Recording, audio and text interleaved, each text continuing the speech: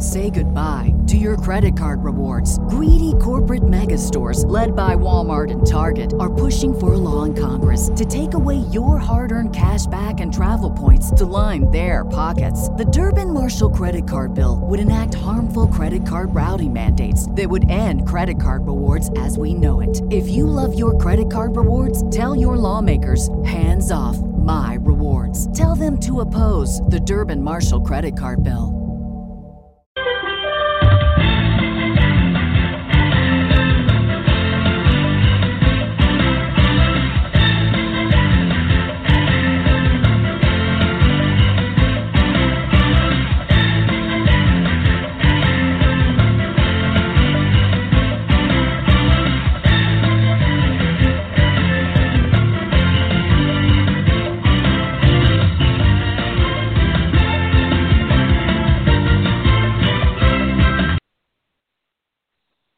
What's up, everybody, NBA fans? It's Nick, back with another episode of Full Court Press. As always, I'm joined by Jawan and Joel. What's up, Jawan? What's going on, guys? What's up, Joel? What's up? Man, I'm so excited. I like just hearing the music, man. It's like, damn, we're back. Game of Thrones is over. So we're finally back. And just the quick reminder to everybody out there in Geek Vibes Nation, we got a Game of Thrones special tomorrow night at 7 o'clock. We're going to be recapping Season 7 and talking predictions for Season 8. So join us for that. And welcome back to Full Court Press. Joel, you gonna be able to do tomorrow night? I'm going to try. I should be able to, but we'll see. I forgot it was a holiday. I hear you. So yeah, without further ado, let's get into it. It was made official a couple days ago. Kyrie Irving is now a Boston Celtic, and Isaiah Thomas, Jay Crowder, Ante Zizic are all now members of the Cleveland Cavaliers.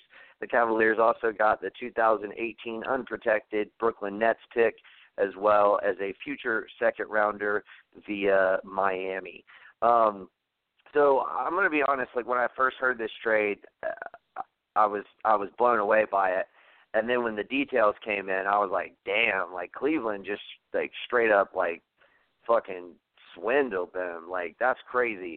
I've had a little bit more time to think about it, and I don't think it's so much of a swindling anymore. But before I get into my thoughts, I want to pass it over to Joel first. Joel, what did you think when you first heard the news of the trade, and now that you've had a little time to think about it, who do you think won the trade, and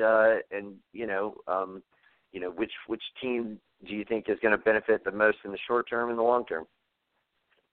I was just as shocked as like everybody because I really didn't know if Cleveland would actually want to deal with their that's their main competitor in the Eastern Conference. There's not many in the East that compete with Cleveland, and Boston was them. And I don't know, why would you help them get better unless, of course, they helped you get better? And I think this trade, in the weirdest way possible, is pretty even.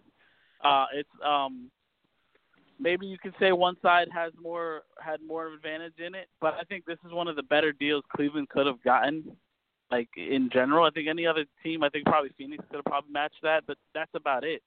I mean, Boston got Kyrie Irving. They got the best player in the deal, regardless. But Cleveland got a big load. I mean, they got that first pick. They got Jay Crowder, Isaiah Thomas, if healthy, of course. Then they got a second-round pick at the end of it, and Zizic, who I like. I've seen him play. He's pretty decent. I'm not saying he's gonna be a world changer or anything, but if LeBron doesn't say it, helps. So I'm gonna say, weirdly enough, it is. I think Boston, at the moment, I'm saying Boston because I just don't know what the future assets are going to be yet. So I'll say Boston ends up winning this trade, but Cleveland didn't lose. I'll say that. Yeah, no, I feel you on that. Jawan, what are your thoughts on the trade? Like, what did you think when you first heard the news, and how do you see the trade overall? As I usually do, I'm going to disagree with Joel. I definitely think Cleveland lost. You bringing in that draft picks are always tricky. The East is pretty weak. That's not me saying Brooklyn's going to, be one of the sleeper teams. I'm just going to keep it as the East is very weak. It's gotten tougher than it was last year, but it's still somewhat pretty weak. It's only still 5 deep, maybe 6. Got weaker. But Cleveland, the Western Conference is maybe 12 deep, and you can only have 8. So the East only being 5 deep when you're supposed to have 8 is a little sad. But the reasons why I think Cleveland lost: 1, LeBron's most definitely gone. 2, the player that you traded for won't be 100% till January, February. And when he is healthy, you now will have an issue of that is a guy who needs the ball. LeBron can possibly make him a off-the-ball shooter, but that's not where Isaiah thrives from. He kind of needs the ball. He kind of needs to run the floor. But now him being with LeBron, that's never going to happen unless LeBron's sitting. They also signed a player in Derrick Rose who is almost identical to LeBron, and he's going to be starting. So the chemistry in that is definitely going to be off, mainly because Rose doesn't play off the ball. So if LeBron's drawing a double team and kicks out to Rose isn't, as Nick was just saying before we came on air, he's not shooting 35% for 3. He's just not going to do that. And then they had Jose Calderon. We know he's a shell of himself from 4 or 5 years ago, maybe 3-4 years ago, rather. The best asset they got was Jay Crowder, someone that can guard, if Cavs make it to the finals, can guard Durant while LeBron kind of focuses more so on Draymond. He can give more energy offensively and not have to over-exude himself defensively, having to work both ends and guarding a guy like Durant. Cleveland won. Boston definitely won this. Didn't have to give up Tatum, didn't have to give up Brown. They ended up getting Kyrie, which is a huge thing for them. Boston, by the way, one of the luckiest teams ever. They didn't land Durant last year. They didn't land the free agents they wanted this year or make the trades that their fans wanted. Somehow Kyrie fell in their lap, which is amazing for that fan base, man.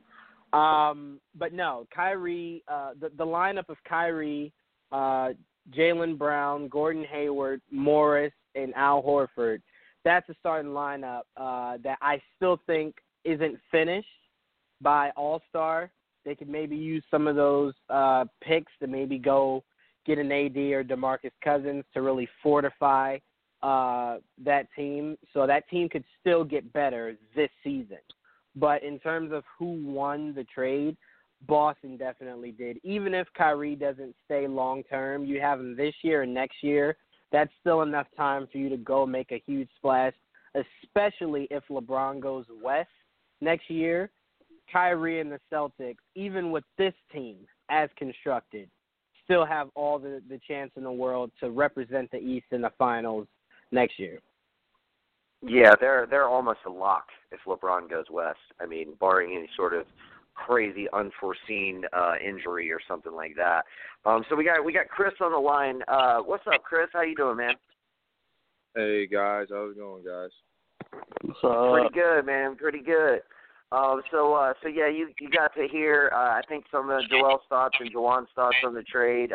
So what are your thoughts on the trade? What did you think when you first heard it? And what were your thoughts as far as who's the winner and who's the loser? Well, I'm gonna have to agree with Jawan. Definitely, I think Boston is the winner in this trade. I was really surprised, the Kyrie trade. Actually him landing and going there, knowing that he didn't want to stay in Cleveland anymore. So definitely Boston is becoming a championship team. I think me myself, I've just focused on defensive wise what Boston can do. How that team, can play defense, and just to see how that culture is going to be, with Gordon Hayward there, and Kyrie soon being going over there. But really, the teams in the East are not really, that big. So to see like, a team like Boston, and I would like to see some of these other teams actually go out, get players and get guys and make, the East, a pretty good conference again. Because trust me, guys, like the East is horrible. I mean, horrible. Yeah, I mean it is. I'm sorry. Go ahead.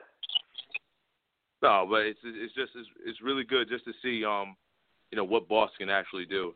And the Cavs, I mean, I feel like they're gasping for air right now. They're trying to find guys and trying to find players, to fill some type of void or put around LeBron, that can actually make them a championship team. Even though, LeBron is on there, you already got a championship team with LeBron on there. But, I mean, what happened last year? They went out and got, Michael Dunleavy, a bunch of guys, a bunch of shooters. They signed Andrew Bogut, broke his leg. You had Darren Williams, the old guy on the court, couldn't really produce that much. I mean, to me, it's like the Cavs are grasping for air, and, they definitely lost that trade. Yeah, well, and here's the. Well, go ahead. I'm sorry. Go ahead, Joel. I don't get how the Cavs got a good trade though.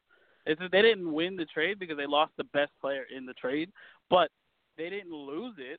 Like they got back assets. Like even if LeBron leaves, they got back youth and they got back one of the best picks you can possibly get. Because the Nets are gonna suck. Well, no, that I'm not arguing that.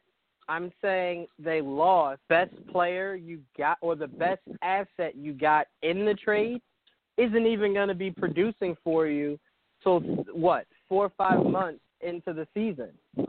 So yeah, but that's you won't not even what I'm get. arguing. No. That's all I'm saying is that's why I think they lost the trade.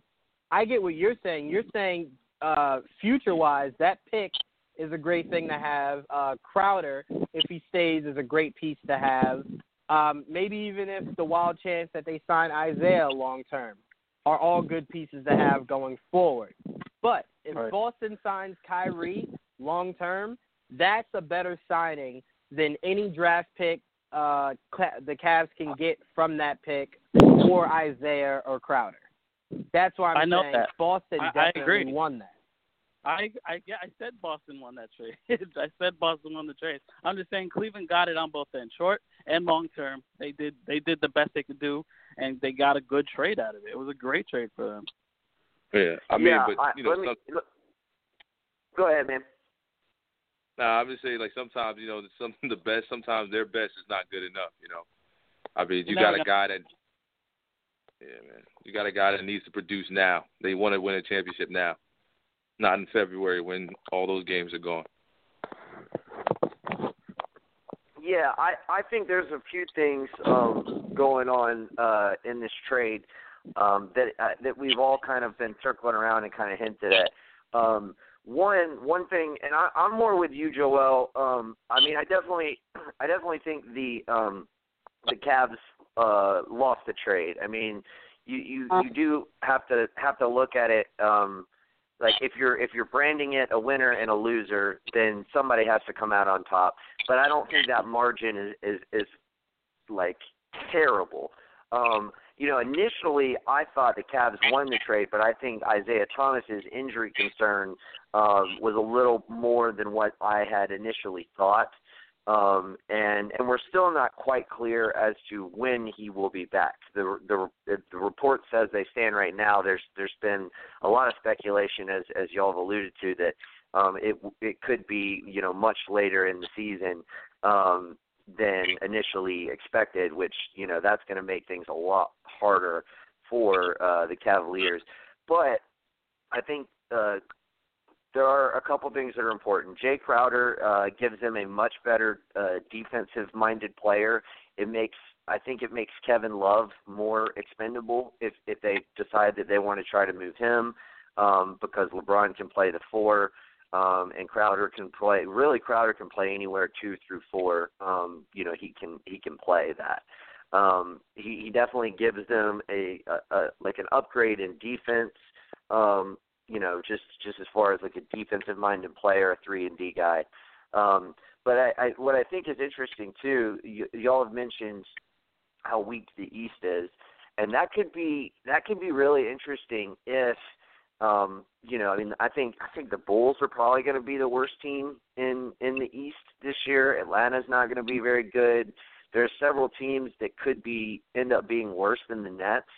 That pick, you never know. Yep. That pick may not be a top 3 pick. That pick may be 5, 6, 7. It really just depends. There's a lot of variables that go into it. The Nets are just as garbage as they were last year, but you've got a lot more teams that have kind of given up and are trying to rebuild this upcoming season. So that would kind of be my thing. It's really gonna, like, for me, I think the Cavs had their backs against the wall, and the fact that the word was out that Kyrie wanted out. With all things considered, they made the best deal that they probably could have made to give them both security now and, long term. So, but I do agree with you, Juwan, and you, Chris, that, it's definitely not helping their chances this upcoming season. But I don't think, depending on whether Isaiah Thomas is back and what they might do with that pick, whether they opt to keep it or move it at a later time for some additional help for this season.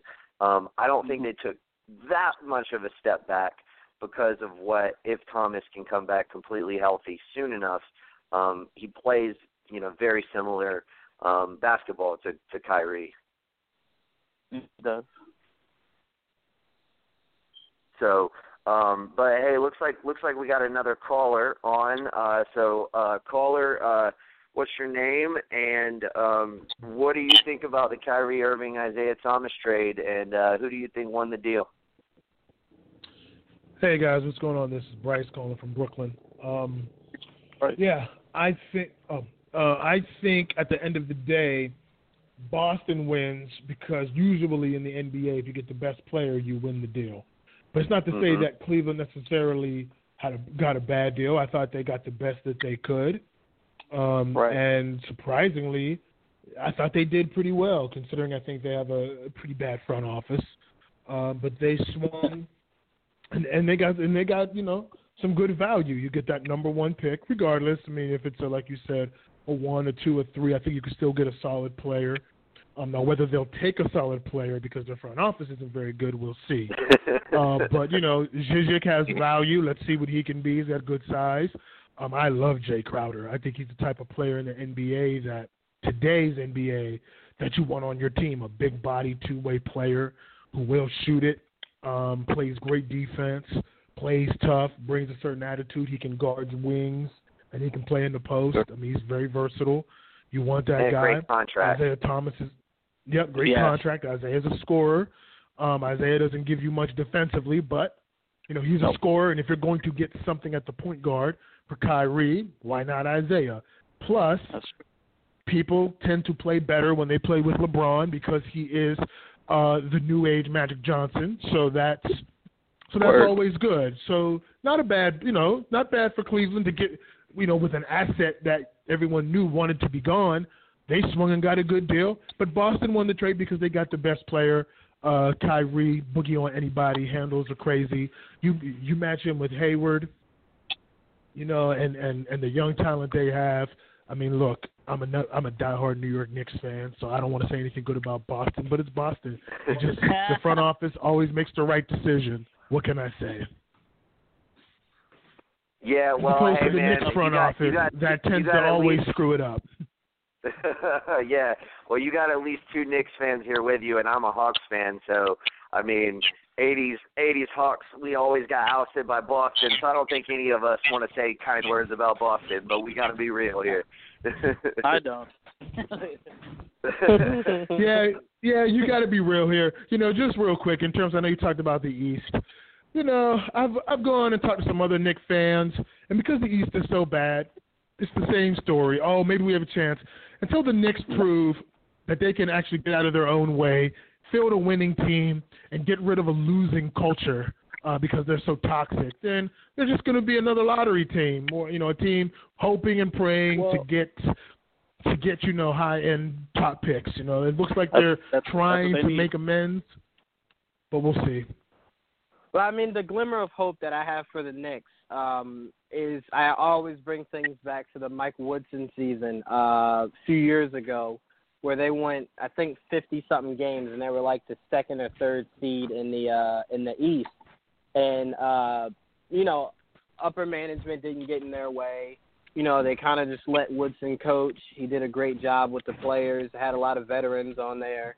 You look at the roster the way it's constructed now, you have really good young players with KP, the rookie that they just got, and Hernan Gomez. Joel thinks Melo needs to go. I think he's one of the best veterans you could possibly have with that group of rookies or young guys, rather. But, I mean, it's not impossible to think Knicks could make at least the 8th seed, 7th or 8th seed. Oh, God, that'd be the worst thing for them. Why? Start to get a winning culture. Why? They need to build. They need picks. They need more. Joel, you have a young point guard, a young two guard, a young power forward, and a young center. What other young pieces do you need? You need a young. Well, here's the thing. Other than KP. Are you trying to go infant? Yeah, I'm going infant, Jawan. You can't. Each season is like the death zone. It's unnecessary for this team right now. I don't know. That's actually a winning culture. Yeah, I really do. I agree. I think it's a combo of both, actually. They need a winning culture, and the problem is I'm not sure that, having Melo there right now with his mindset and how they've treated him, I'm not sure he adds to that winning culture. I mean, as a talent, he definitely does, but the Knicks need a whole new mindset. And with I do like how they seem to be rebuilding the front office. Dolan, just stay out of the way. Mills is not embarrassing himself, at least until now. Thought the Hardaway contract is too much money because Tim Hardaway hasn't proven he's going to earn that money. I mean, I want an all-star berth out of that money that we're giving him, particularly at the two-guard spot, which is not the two-guard spot of the 90s. Two guards aren't valued as much as the three now. So he needs to be really good for that style of money. And, I mean, I like that they're going young. And, yeah, sure, there's some talent, but I have to agree with what my man said. They need more talent. The Knicks will get that winning culture when the front office is healthy. Looks like they're moving it. And they're going to have to luck up in the draft and get a guy that can be a star to play with KP. You build along the pieces they have. Hornacek, if he wants to play defense, he can actually go small. He's got some versatility. You could play Lee, Ntilikina, because he can guard multiple positions, hopefully. So you could play them at the same time with Hardaway and go small. But that doesn't mean they're going to win. They got to learn how to play hard every night and defend. For sure. And I think adding Ntilikina is a really good step in that direction because he's got that kind of mindset, that defensive mindset, that grind it out, work hard mindset, and that's what they need, some players like that. And that Euro ball worked really well last year. Yeah, I was that's just true. saying it's not impossible with how weak it is for them to at least make the 8th seed. Right. I don't think they should purposely try to tank again to get another good spot in the draft, to get another young player, to then go, okay, well, we got enough youth now. Let's actually try to win. Like, no, I mean, you can just go out there. I mean, let's be real. It's the Knicks. If they can find a way to lose, they will. So we don't have to worry about that. But it's the matter of if you can have a good record and a good season, something to build off of, let's try to do that. Let's not purposely tank. Right. Let's not have a Brooklyn Nets season. That's all I'm saying. Right. Let's not have a Brooklyn Nets. And I'm down south, like with my Hawks being like, y'all give Hardaway $18 million, Tank City. Come on, let's go get us Michael Porter. Yeah, I mean, look, maybe Hardaway, maybe he's ready to step up. I like that he's working out with D Wade. D Wade has been co-signing him. We'll see. I mean, here's the thing. To me, winning culture for the Knicks means Dolan is off doing whatever. He has doing nothing with basketball operations. Mills is running an organization that can get out of its way and actually be professional and not disgrace itself. Hornacek is emphasizing defense. And the Knicks are becoming a team, win, lose, or draw, that are going to be very, very physical with you, be a little ornery, and make it hard for you to get wins against them. That, to me, is building a winning culture, even if they lose. I want to see that. Yeah, well, they need to not kick Charles Oakley out of the damn building every time he comes in, man, because that's that mindset you want. You want that Charles Oakley mindset. Right. I mean, you could see a poor man's kind of Orlando Magic of 2009 here. Put Porzingis at the 5 when Willie's not in the game. Go small, spread them out with the best shooters. See what you can do offensively. See if you can play frenetic defense with that lineup. And maybe you can surprise some people and win games. I think they'll try to do that. But my expectations, the ceiling's pretty low for this team. Yeah. Okay. I think you got a reasonable expectation there.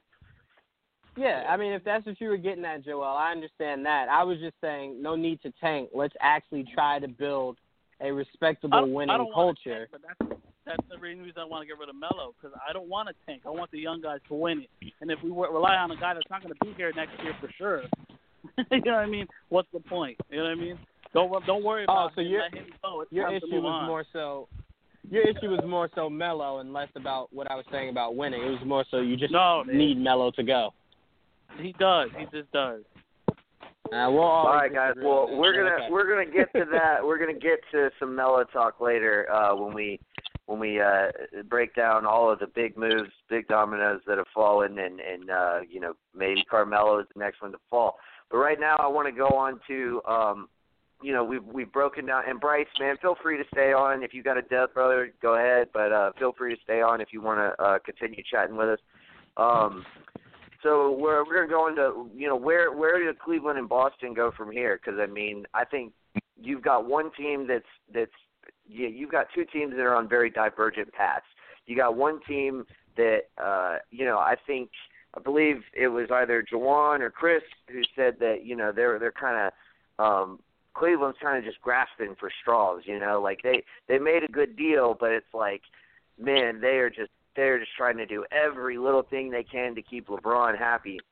And then you got Boston, who's just been like meticulously and methodically building this unit that they have.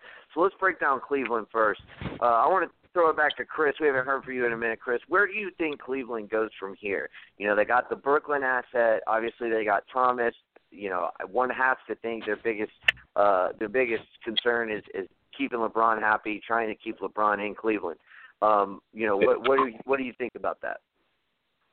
I mean, like I said, I'm gonna bring it back to defense again because defense wins championships, and what brings to mind is that the fact that stretch of bad defense that the Cavs had last year. When I'm talking about missing assignments, don't know what the heck is going on. LeBron is arguing with guys on the sideline. Kyrie wanted to leave, to be honest with you, but the thing is that what they really need to do is just really, LeBron is getting old. I mean, LeBron, we're going to, see this league without LeBron one day. So, I mean, what the Cavs really need to do, because, LeBron is going to end up leaving. Not 100% sure, but that's where he's projected to go to Los Angeles or anything like that. I mean, the Cavs, what they really need to do, they need to rebuild. I mean, you're getting former MVPs, you're getting guys here. Like I said, they're trying to find an answer, But it's madness because you can't keep doing the same thing all the time. You're trying to grab people from here, washed up guys there. I mean, it's not going to work. So I think, to be honest, they got to tank. So they got to rebuild. They got to get draft picks, and they got to start over from scratch. So I guess in your perspective, there's no way that you would, if you're Cavs management, there's no way that you would try to take that pick that you just got and kind of use that as an asset to bring in, maybe another player. Yeah, I mean, like I said, it's time to rebuild. Get the pick. You got the Brooklyn pick. Get that pick. It's not guaranteed it's going to be in the top 5 or whatever. Get your pick, but the thing is that you got to think about long term because, like I said, LeBron is not going to be there. If you can't keep LeBron happy, LeBron is not going to stay there, and that's a fact. because yeah. He's going to go to another team. LeBron just wants to win, or whatever he wants. He wants to win. So if you can't keep him happy, he's not winning, then he doesn't want to be there. And I guarantee you, if the Cavs cannot contend for another title, if they cannot beat Boston, because I'm saying this now, call me crazy, because they're going to meet in the Eastern Conference Finals. If they don't win, LeBron's definitely going to leave. Yeah, I think you're absolutely right there. I mean, it would kind of draw all the parallels of the 2010 season when they lost to Orlando, and then he went to Miami, Right. thereafter. So I'm going to pass it over to you, Joel.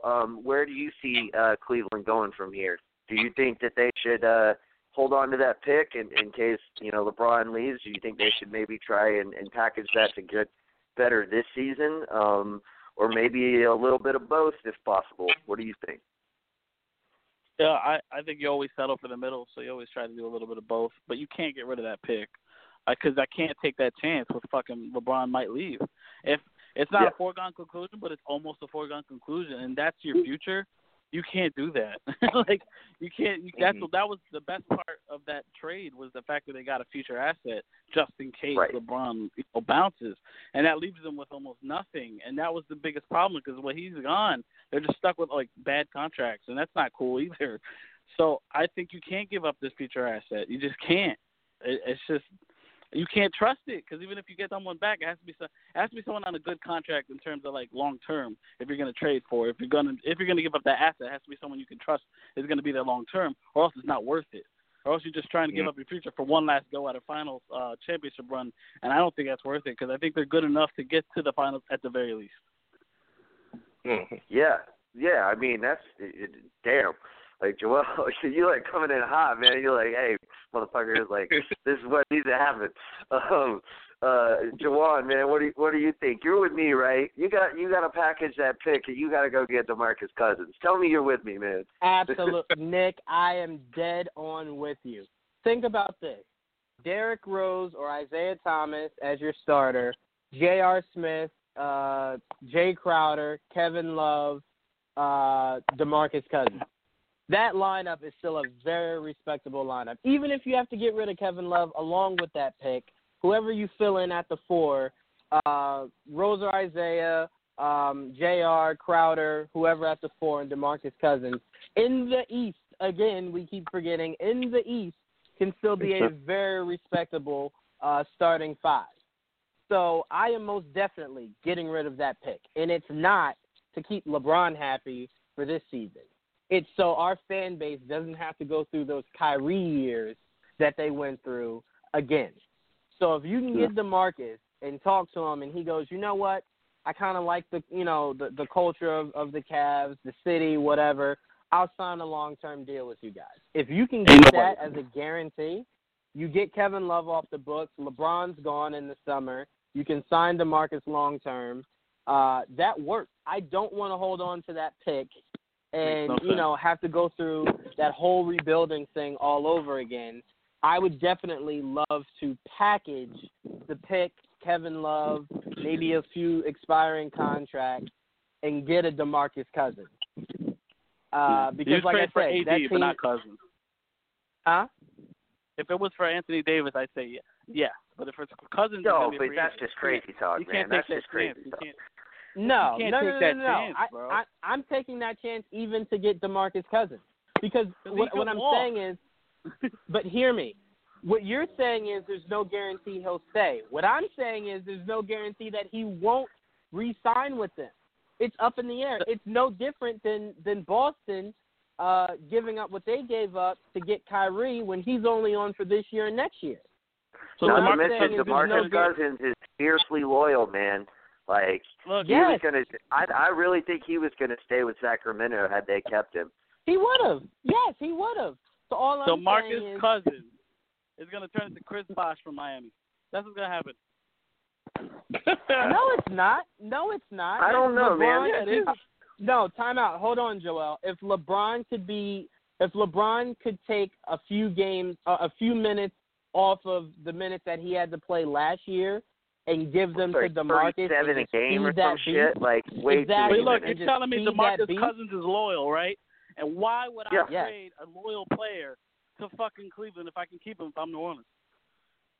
Because if you're New Orleans, the last thing you want, if you're New Orleans, the last thing you want is for teams to sit down with DeMarcus and for him to flirt with the idea of going anywhere else. So if you're them and you can get a sure thing in Kevin Love, who still has a few years left, and a draft pick, you go with that, surround some more stuff around AD, and continue that culture. So, I don't know. let me elaborate. Let me elaborate on that. Well, here's the thing. Let me elaborate on it a little bit. And I already know you're not a huge fan of my proposals, Joel. So that's okay. I'm prepared for the criticism. Overly complicated. That's all. No, it's not really that complicated. I mean, it's just Kevin Love for DeMarcus Cousins and a pick swap. Like they that's get. That's it. And like you get New Orleans gets security. New Orleans gets the security of having Kevin Love signed on for 2 years. They can play Love and Davis together. Play Davis at the 5. Where really that's where Davis should play. I mean, it would make more sense. And then, they have the security of having Love for 2 years. And when Love's contract is up in 2 years, so are the bad contracts of Agincha and of Omar Ashik, which is roughly, I think, together like $16 million. If they were to give DeMarcus Cousins a max deal next year, they're going to be over the luxury tax, and you can't go over the luxury tax if you're not even guaranteed to make the playoffs, much less a true competitor. Exactly. So that's more where I'm coming from. I'm not saying that honestly, well, hold on one second. I'm not saying that they maybe couldn't get a better deal for DeMarcus Cousins. Maybe they could, but if that's the best deal you can get, I think at least mid-season. I would do it now, but at least mid-season, if it's not working out, you gotta do something about that.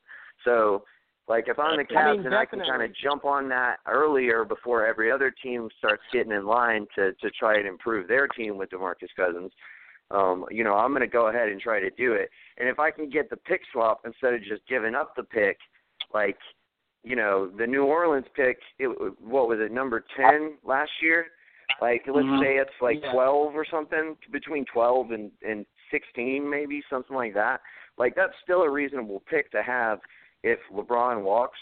And the thing is, too, no amount of picks is going to mean enough if LeBron walks. If LeBron walks, your team is pretty decimated. So, you might as well try to go all in and just go all in for one more season. And if you don't have that Brooklyn pick, then you're just postponing your rebuild for 1 year. You're going to suck you're going to suck the following year and have a top 3 pick of your own. I mean, also we have to keep this in mind. Cleveland's not really good at drafting. Outside of Kyrie, LeBron, they're just not really good at drafting. I mean, they drafted those were both Anthony Bennett with the number one picks. Exactly. Anytime it's hazy, they make the wrong choice. Yeah. Right. They drafted Anthony Bennett, number 1 overall. Stupid. They drafted Wiggins, who could potentially be a really great player in the league, and traded him for Kevin Love. Their front office does not make the best decisions when it comes to either draft picks or properly accessing their assets. So if I'm them, trade that, get DeMarcus Cousins, roll the dice on it. I mean, that's clearly what you did when you gave up Wiggins for Kevin Love. You rolled the dice on that would work. You expect Cleveland and that to he make would a want good to stay. trade. That's what you're saying. You expect Cleveland to make a good trade. Didn't you just say 5 minutes ago that they actually made a good trade, the best trade that they could? You're right. But that's what I mean. It's contradicting. They made good trades. You're bashing them one way, you're hitting them on the other side. If I'm looking at it, I'm not going to look at it from the Cleveland side because all I hear is from Cleveland side. New Orleans has options. If I'm New Orleans, New Orleans doesn't have that many options, though, Joel, is what we're trying to say. You can't afford to have both. I'm sorry. Cleveland was the only guys that were going to offer people. I'm sorry. I didn't know that. No, they're not. No, okay, so I alluded to that, Joel. I mean, I did say maybe that's not the best deal they could get. Okay. Okay. All right. So only believes Cleveland's in this. Just Cleveland. So look at it like this. The teams that can offer you the most. Boston. Cleveland with that draft pick. Who else, Joel? Who else can really offer them something that's worthwhile? And what Boston's offering you is only a little bit sweeter than what the Cavs can give you as far as that draft pick. Yeah, but see, I don't think Boston wants DeMarcus Cousins because they would have gotten him last year. That's my point. I think, if anything, they want AD, but there's no way in hell New Orleans is letting off of AD, and they just gave him that huge-ass contract. There's no way draft picks is enough to there's no way draft picks is enough to lure AD away from the Pelicans. There would have to be some type of frustration between the two sides for them to even consider moving him for just draft picks. So what I'm saying is the best offer you're going to get is from Cleveland. Not that many people want DeMarcus Cousins. I don't disagree. Not that many people. I disagree with that. I mean, the Pelicans traded like 3 nickels and a dime to actually get DeMarcus Cousins. So if it was that goddamn easy to get him, you would have had better offers. They gave up. They got a good vote. Oh, come on, Joel. They could have gotten so much more for DeMarcus Cousins. They could have got a bigger, more pronounced player at the moment, but in terms of future assets, they did pretty good. Yes, future assets. Yeah, I mean, I think prominent and the thing right was now, the Kings' backs were against the wall because of the way their pick protections worked. Because if their pick last year fell out of the top 10, then it went to the Bulls. So they had to tank, and with Cousins, he was just good enough to keep them like a top 20 team in the league. So like their backs were against the wall. They had to make a deal. But I do think it is telling, however, though, that they were able to roll the dice and it worked out in their favor. They got some good draft picks out of it, and they turned that into 4 pretty good players as far as who they drafted in like the top 35 and the trades that they made and everything else. But nevertheless, I do agree with Juwan though. I do think that was kind of telling as to the market of DeMarcus Cousins, and if that's what you got last year, I think getting Kevin Love and the rights to swap to their pick for the Brooklyn pick, like if you can jump up 5, 6, 7 spots in the draft along with it, that's a pretty good deal to me. Yeah, I still wouldn't do it. I know. Okay. I'm just saying. Right. I think I would do it. Let me just ask this, and then I'll let you move on, Nick. If you wouldn't do that, Joel, we're getting off of that whole Cleveland thing. If you wouldn't do that, right now, do you have an idea? And if you don't, that's fine because I'm kind of asking you on the spot, so I understand if you don't. Would you have any idea? Okay, that's what I'm saying. So if there's that many other better deals you can get for that player. Now, if you were shopping AD, you'd get a billion great offers. DeMarcus Cousins, as Nick just stated, the temperature on DeMarcus Cousins was kind of we were made aware of it when they weren't given that much for him when they traded for him. So the market on him wasn't as big as we thought it would be. So what I'm saying is you're not going to get much better of an offer now you're talking down an than something like that. You guys really want. I don't get it. No, no, not yet. It's still too early. Yeah, I was gonna say. Yeah, and I was gonna say I get where you're coming from because, put it this way: let's say it's the trade deadline and you have that trade pending, and it's the trade deadline and you're like the 11th seed in the West, then you would make the trade, right? Right. That's what I'm saying. Yeah, but you'd wait till the trade? Yeah, I would not do that right now. If I'm New Orleans, he's saying he would wait. He's saying he would wait to see if they're going to be a playoff team or not. Right. Well, wait. Time out, Nick. Joel, what are you talking about? Me and Nick have stated that numerous times. Come trade deadline. No, Nick just said earlier he said he'd do it right now. Idea. I did say no. Joel's right. I did say that that's what I think the Cavs should try to pursue that now. I think because I do think Nick didn't say I don't think they're going to get it, but I do think that they should pursue it now, and I think the Pelicans should consider it because of all the reasons that I listed. Now I do kind of side with Joel in the sense that I don't think they'll ultimately accept it, but I don't think it's a bad deal. Right. Okay. No, so let me say this, Joel. I apologize. I thought you were saying it's something that they shouldn't do at all. Now, if you're saying it's something you would wait till the trade deadline for, I completely agree with you. I don't think they should necessarily jump the gun now, but like Nick said, it's something that if Cleveland calls between now and the trade deadline, you should be heavily thinking about. So you have that in your back pocket. I always listen. I said I always listen. I always listen.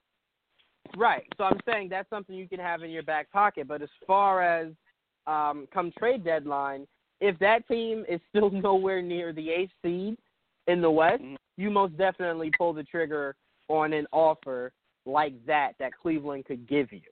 Unless Boston's giving you Jaylen Brown or Tatum in a draft pick, and then you take that. That's what I'm saying. New Orleans, they have the best center and power forward in the league. It's hard to say, fuck that, we're going to trade one of them. We got to at least try. That's all I'm saying. Yeah, right. I got you. In that term, I do agree with you. Yeah. All right, we got a caller on the line, so I'm gonna punch you in, man. What's your name? And we're kind of just discussing where we think the Cleveland Cavaliers go from here after the Kyrie IT trade. What are your thoughts? Yeah, I was going to clean up the whole last segment, but hell, y'all just fixed all of it right now when you brought up the trade deadline, the fact that the Pelicans have to wait to see how it goes first no matter what, because you don't just move somebody before you see what you really have with those two playing together with extended minutes. I guess the big thing is we got to stop saying the market for somebody as if, it's like it exists in a vacuum.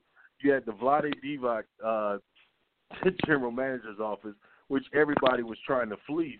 You got to add that in there. Everybody knew they had to trade him, so that made the conditions of the trade different. That doesn't mean that DeMarcus Cousins only gives you back, X value. It doesn't really mean that. He's a great player, and conditions are different. You'll get much better. You'll get a much better bounty back for him. But I agree with that. I agree with that in a general sense, but you do have to also realize that Cousins is on a 1-year deal, so anybody who trades for him knows that he can walk in the off season. So I don't think his market necessarily increases that much. Yeah, but that's exactly what I'm saying. But I agree with you. I agree with you. We shouldn't do it in a vacuum. Right. So there is no necessary market for a player, and that's what it is. No, everything that's the ancillary parts of it add up to what the trade is. So it's not necessarily this is DeMarcus Cousins' market. That's all I was saying. Yeah. But I agree with you. It's going to work out well either way. That roster is just not really good, and you're asking a lot of guys who are really average to be better than that around those two guys. It's going to be difficult to do. We're going to see a high usage rate of those two guys, and I don't know what that's going to lead to. As far as Cleveland, you trade the pick if you can because you're going for a championship this year. If LeBron leaves, you're back to the value of your franchise shrinking immediately. So, you go for the chip regardless of the pick. You get a pick. You'll get another pick again, as somebody stated earlier. But this was a good trade, though, man. No matter what, both sides got what they wanted. Boston didn't have to pay Isaiah. Cleveland was able to get back somebody who could provide some scoring and some shooting, while moving a young Kyrie that they didn't really want to move. But it appears LeBron kept the kid out of his inner circle, and he got a little mad about it. But that's life, man. So go out there and be the fake point guard that you are, scorer that you are. But this is an interesting offseason, man. Like we're seeing the NBA act in a way that we've never seen. It's kind of exciting that teams are willing to make moves now. They're less hesitant, but you also got the factor of chemistry, and we're going to have to see how many of these teams to where they made these big deals to where you're moving so many parts, how long it takes guys to play well together. It's a horrible example because you're talking about an all-time great team adding an all-time great player. So it's like that doesn't really factor in. But every other team, OKC and everybody else, they got some stuff to work out. So I want to see how that works. But yeah, in Miami, I think would be the best example. Yeah, be the best example of it taking a team a year. I mean, they couldn't get past Dallas that first year. It took them that extra year until they were able to really get cohesive and for LeBron to kind of step up as the best player on that team and D Wade to kind of play the Robin to his Batman. Right. Yeah, and then that Dallas zone, and we never talk about those veterans that were with Dirk. We just call it the Dirk chip, and we forget Tyson Chandler, all-time great on defense. John Marion, Jason Kidd. John Marion, Jason Kidd, the great Terry. general that he is. Yeah, exactly. Oh, yeah. I love that Dallas team. Jason Terry drinking during that period. He was hitting way yeah, right? Hey, man, I had to get on to people the other day. Are you a Hawks fan, man? I saw you had an Atlanta number. I mean, why you got to bring that up, man? I ain't done that. Well, because I'm a Hawks fan. Well, I'm a Hawks fan. Yeah. But man, I was like arguing with some people the other day. I was like, man, like I know he was on some really terrible Hawks teams, but man, I would have to think twice before omitting Jason Terry from an all-time Hawks 2K team. Like Jason Terry was really good when he played for the Hawks. Like really, really good. People always sleep on him, man. Hey, when you start looking at that team and you see Stacey Augman's name, it's like, yeah, JT should be on there. Stacey Augman, man, right? That's really, really bad. But hey, what are you gonna do? We're the Hawks. We're an afterthought. That's how they treat it. Yeah. So, what do you see for Dennis though this year? High tempo, losing team. What do you see for Dennis? You see 20-10 as a possibility? Yeah, I think that's all right. Maybe more like 8 and a few more points. Maybe like 22-8. I could see something like in that ballpark. I mean, I definitely think he's the best player on the team. He's gonna, he's gonna be the primary focus. I'm more interested in seeing what John Collins does this year. Like I hope he gets some big minutes off the bench, and by the end of the season becomes the starter, just like Taurean Prince did last season. Because I mean, I think if they get him worked in and work him like they did Prince, I think by come season's end he'll be, and maybe even sooner since we're not really trying to necessarily win games. Maybe even sooner. Maybe by the All-Star break, we can move Ilyasova to the bench and then start starting Collins. I like them in the summer league. Sounds good. Go ahead. Yeah. In the summer league, he was great. I mean, he was no Jason Tatum, but he was pretty damn good. Speaking of Tatum, so I want to move on with Boston. We gotta get on them. Well, where do they go next? As far as we talked about Cleveland. Let's talk about Boston. Chris, I want to start with you. Where do you think the Celtics go from here? I mean, I'm really excited to actually see what they can do with all the guys they added. But I think in the long term, if I can see Gordon Hayward actually go from like an all-star kind of to like a superstar status, and I mean like when he's on the Utah Jazz, for me, he was kind of sketchy sometimes for me. You're supposed to be this guy's supposed to be your star, your guy, your go-to. Sometimes he didn't show up in the big moment. But I mean, I'm really excited if he can become a two-way player. And especially, I really want to see what Jaylen Brown is going to do because I mean, he's like really exciting to watch. I just want to see him grow and actually see what they can do. But that whole team all together, man, I'm telling you, it's going to be a championship team. If they're able to defend like they should and actually put the ball in the basket, but they got a lot of guys that can do that. Produce. They can have a couple of championships. I mean, they might have to bring it back, man. They might go two championships in a row. You never know. Yeah. I mean, I could see that. Yeah, for sure. Joel, where do you think Boston goes from here?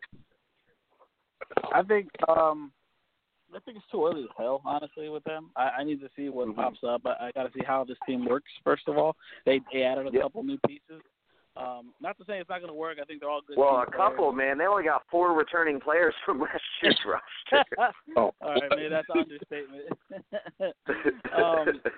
They definitely. I got to see what they can do first. I need to see what they're missing. Right now, they're still a little bit weak in terms of bigs. I still don't think they have enough bigs to compete long term. But at the moment, they're still stacked. I mean, they got great team with Kyrie and Hayward. I also want to see what Jaylen Brown could do. We saw some good things last year with him. Marcus Morris, I like him. He's pretty sparky. I like he's a really good player. Good stretch for what the NBA is turning into. Al Horford kind of had a weak postseason, but he's always been a solid player, an all-star caliber player. Hopefully he can keep that part up. If Boston plans to succeed, he needs to step up. And, of course, that bench, Jason Tatum, we'll see if he can do it in the regular season like he did it in the fucking summer league because he definitely killed it. Rosen is going to get a lot more playing time now. Marcus Smart is always a grindy type of tough combo guard at this point. And who's the backup center right now for Boston? I forget. Baines from Detroit. Baines is solid. Yeah. He's solid. He's all right. I don't really – but that's what I mean. They're kind of weak in terms of depth. But aside from that, they're going to be a good team. We'll see how good they are. That's where I'm at. It's still too early to tell what they can do, you know? Yeah, and I agree with you in terms of the bigs. Yeah, for sure. Go ahead, man. Yeah, I mean, like, I understanding that, you always got to have a post presence. You need somebody to actually defend the paint. But, you got to keep it real. In today's game, this is a guards game now. I mean, if your big man can't step out and shoot a three, like your offense is kind of useless. You need it's becoming a guards game, so you need that big guy. I mean, I don't know. They do need a defensive presence, but they're looking pretty good to me. I don't think they need that much of a post score. I think Horford, did just a bit, the scoring in the post, but other than that, I think they're pretty solid. They're pretty good. Yeah, can I get in on this? If y'all don't mind. Yeah, because I completely disagree with you guys. I think they're built for the future. I think the post-LeBron era, I think they're right on the cusp of being what you need to be. You got extended minutes for the 2 young guys now because you cleared the decks. But I think this is a step backwards to take a step forward. You got all these young guys who are going to play a lot, means a lot of mistakes. Kyrie is a horrible defender, as we know. Gordon Hayward, not really a good defender. So they got to work that out. Al Horford's not the best at switching on screen, so he's going to get caught up in a lot of the junk in the half court. That's going to be a problem. There's a lot. Like, look, the coaching genius boy wonder is going to throw fits at Kyrie sometimes for pounding the ball. They're going to have to work that relationship out. Like, there's a lot that's going on, but their age is the biggest factor. So as LeBron gets a little older in the East, they're going to rule the East in a few years. But I think this year they take a step backward, and they're not nowhere near what they were last year as far as record and everything else. But they'll be better for it. So I think it's a smart move. But this year, I think you could scrap this one. Yeah, I think here's my thing. I think as long as LeBron is in the East, and still playing at the level that he's been playing at, eventually he's going to hit that, 30-year-old wall that all normal 30-year-olds have already hit. And obviously LeBron is just not a normal human being. I mean, just his physicality and stamina and everything else is remarkable. But eventually he's going to hit it, and when that happens, they will be you're right. Their age is at just the right time. You got Hayward, who's 27. He's the oldest of their main core. I'm not counting Horford because I think they'll move Horford at some point. But with him, Kyrie, and then you got Jaylen Brown and Jason Tatum, and I think that is the core 4 that you're going to see them build around going forward. I mean, I think the way that the league is shifting, and you want to have multiple guys who can play multiple positions, and I think Brown, Hayward, and Tatum, you'll see them all play on the court at the same time. And I think you'll see a lot of that this season. And I do agree with you, man, that you're probably not gonna win as many games this season because you are going to be playing some younger players, and they haven't been playing together for years like last year's team. But I think it was the right trade because I think in the years to come it's going to set them up just so beautifully. And I also see them, they still have a bevy of assets. They got the Lakers pick. They got the next year. It'll either be that or it'll be the Sacramento pick in 2019. They have the Memphis pick in 2019, first round. They have the Clippers pick in 2019, first round. I still see them trying to put a package together and getting Anthony Davis maybe a year or two down the road. If New Orleans is just not working out and it gets to the point where Anthony Davis is has 2 years left on his deal or maybe just 1 year left on his deal, I think they're going to put a package together and go get Anthony Davis, and then you'll be looking at Kyrie, Brown, Hayward, Tatum, and Anthony Davis. And I think when that happens, if that happens, then you're going to be looking at Warriors 2.0. Yeah. I mean, a lot of ifs. Yeah. I mean, I look at it. What I see from Boston going forward, I am one of those weird people that actually thinks they're going 7 games against the Cavs, and it's up in the air at that point.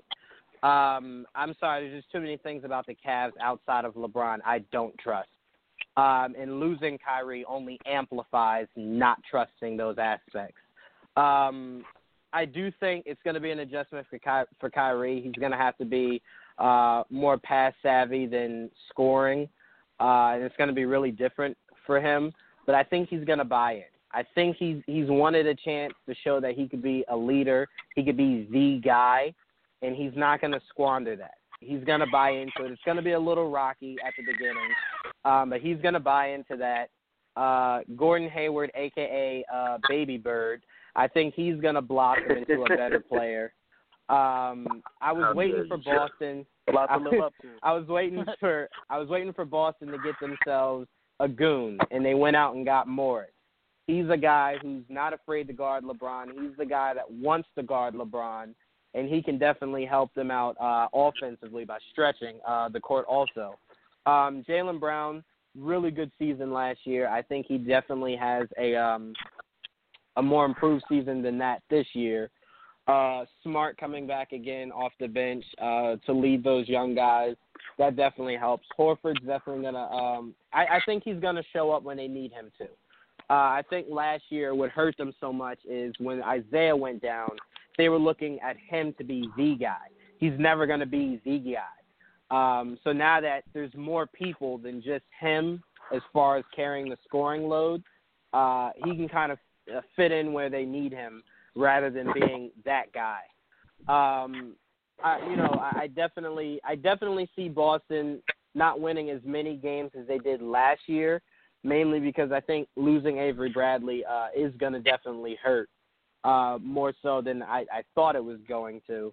But I definitely see them still maybe second, third seed. I don't really see teams that are head over heels better than them in the East.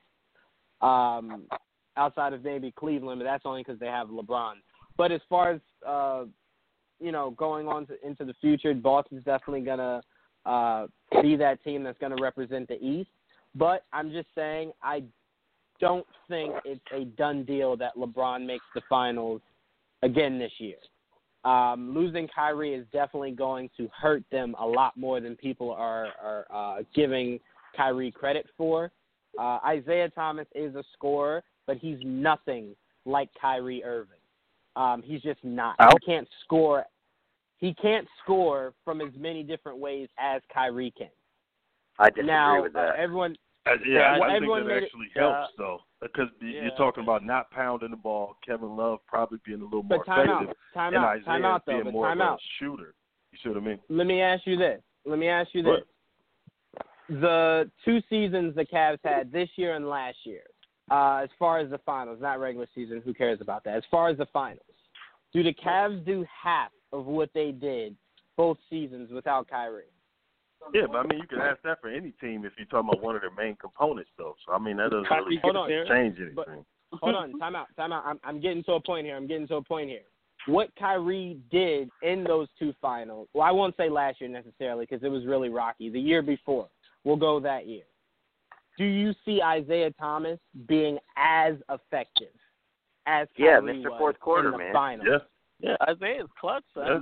Offensively, I do see him being as effective. We'll see. And my biggest concern is on the defensive end, and obviously Kyrie is no defender. I mean, he's not known for that. But they were able to successfully hide him on Klay Thompson, and he was able to, Klay he wasn't at peak performance as far as his shooting stroke in the finals last year. But if you put a 5-foot, I don't care what they say, he's 5'8" tops. If you put a 5'8" dude on Klay Thompson, Klay Thompson, I just don't see him being like. I mean, what Kyrie? I can't forget. How tall is Kyrie? He's 6 foot? 6'2". No, I think 6'1", something like that. Like he's got a good 4 or 5 inches on IT. So that and you add that extra wingspan in, he can at least get a hand in the face. I mean, I feel bad for saying it because I'm 5'7", but IT can't even get a hand in the face of Klay, man. You can't hide him on Klay like you can Kyrie. I think IT proves himself to be a better defender than what we saw the last 2 years. Why? The offensive workload, the running around screens, catching those knees in the thigh, getting beat up all the time, and resting on defense. That's what you have to do when you're carrying the load. So I think now, but there's just no substitute for being 5'8", man. Yeah, he'll be able to put a little more into defense. So but I mean, he won't be as bad. I'd even but go Kyrie's as far bad as to say, defensively. We can't act like he can defend. I preface my statement with that, but you can't supplement height. Right. Yeah, but I think Kyrie gets better defensively this year. Are we going to see Klay shoot that badly again ever? I wouldn't bet on it. You know what I mean? Yeah. Talk about Klay. Klay is. I'm sorry, but Klay is the best defender, best offensive player in the league right now, the two-way player, because I'm telling you, he can guard anybody. There's a guy in San Antonio, but he is a good defender, though. You can we got to give him that respect. But I think Klay Thompson, you ask me right now, who's the best player on the Warriors? I'll say Klay Thompson, just because he can defend and he can score. That's just me. Well, hold on. Yeah, I can't. I mean, Kevin Durant, man. Did you see Kevin Durant playing defense last year? Exactly. He showed last year he could play defense on a high level. 3 and 4.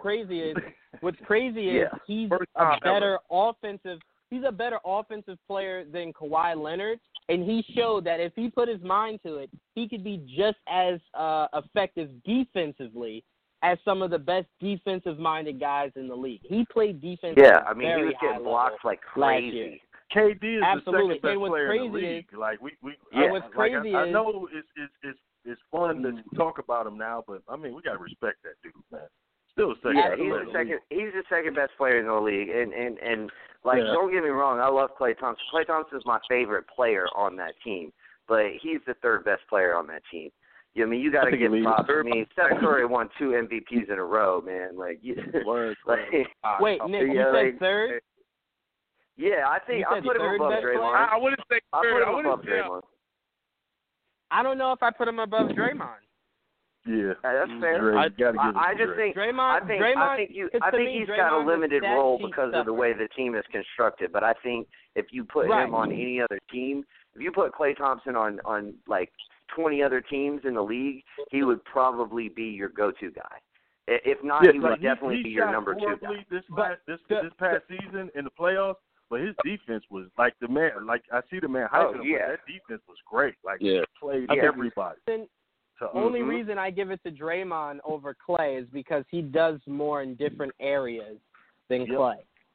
Basketball. That's the only reason why I give the edge to Draymond. Steals. You see, I might have done it a couple years ago, but Draymond kind of I don't know, man. He and it's probably just because they brought KD in. So again, his role is kind of limited. In what he does, just like Klay. I don't know. I feel like it's a wing league. And like Clay is just one of those. I mean, he's a wing defender who's also like a deep threat constantly. He is the ultimate 3-and-D player. Yeah, but Draymond absolutely. is the guy who makes those switches, doesn't make you lose a step on the pick and roll, so you can get over to your man. He calls out the rotations correctly, and the emotional part of it, of holding people accountable. Like, dude, Draymond is a basketball genius. None of us saw this coming. Like, we got to give it to that. No. Yeah. Oh, no, So I agree. I mean, he's great. I just put Clay just slightly above him. That's all. It's close. It's close. There ain't no doubt. I mean, you're dealing with 4 superstars, so I mean, whatever order you want to put them in, But the only place where I just absolutely have to draw the line is that Kevin Durant is the best player on that team. Yeah. So it's still and I gotta say with Boston, man, I like everybody's penciling them in with Cleveland. I think Washington or Toronto. I think they have a problem there if they talk about a series with either one of those teams, and you may see them go home.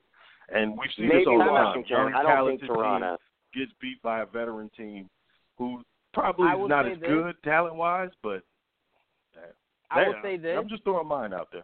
I understand. No. I want to agree with you. Washington is one of those sleeper teams that could put Cleveland out in 7.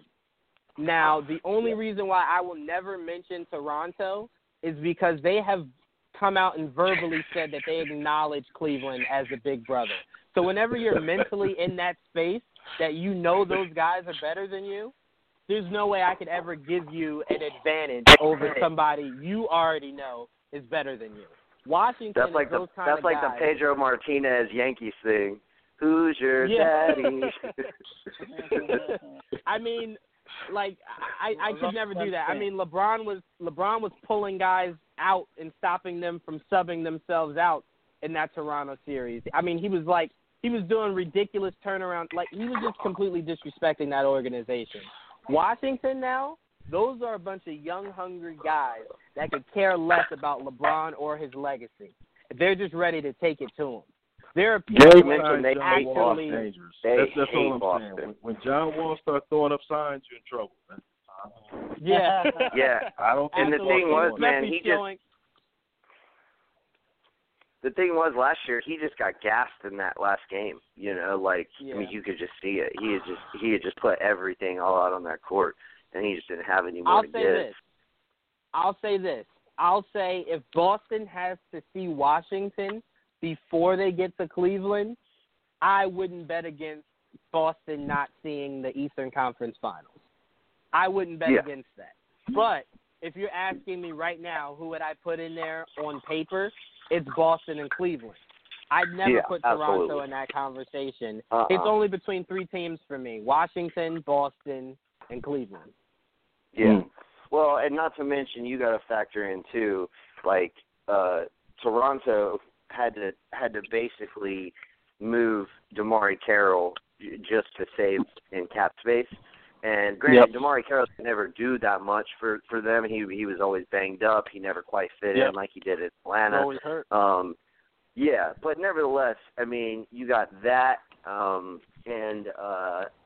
they lost. Who they lose? They lost somebody. They weren't able to. They lost Patrick Patterson. That's right. Patrick Patterson's gone. So you keep Ibaka, you keep Lowry. You still got DeRozan. Yeah, they did add Miles, CJ Miles, and I think he'll be a formidable player for them. And you got Valanciunas. That's right. They had to move Corey Joseph. So and I like Van Fleet, but Van Fleet ain't Corey Joseph. So I just don't think I don't even think they're a better team this year. Yeah, right. Well, I mean, Kyle's mental fragility is a problem, but I don't know. I just think they'll be at Boston. We don't know how old Serge is. That's an issue.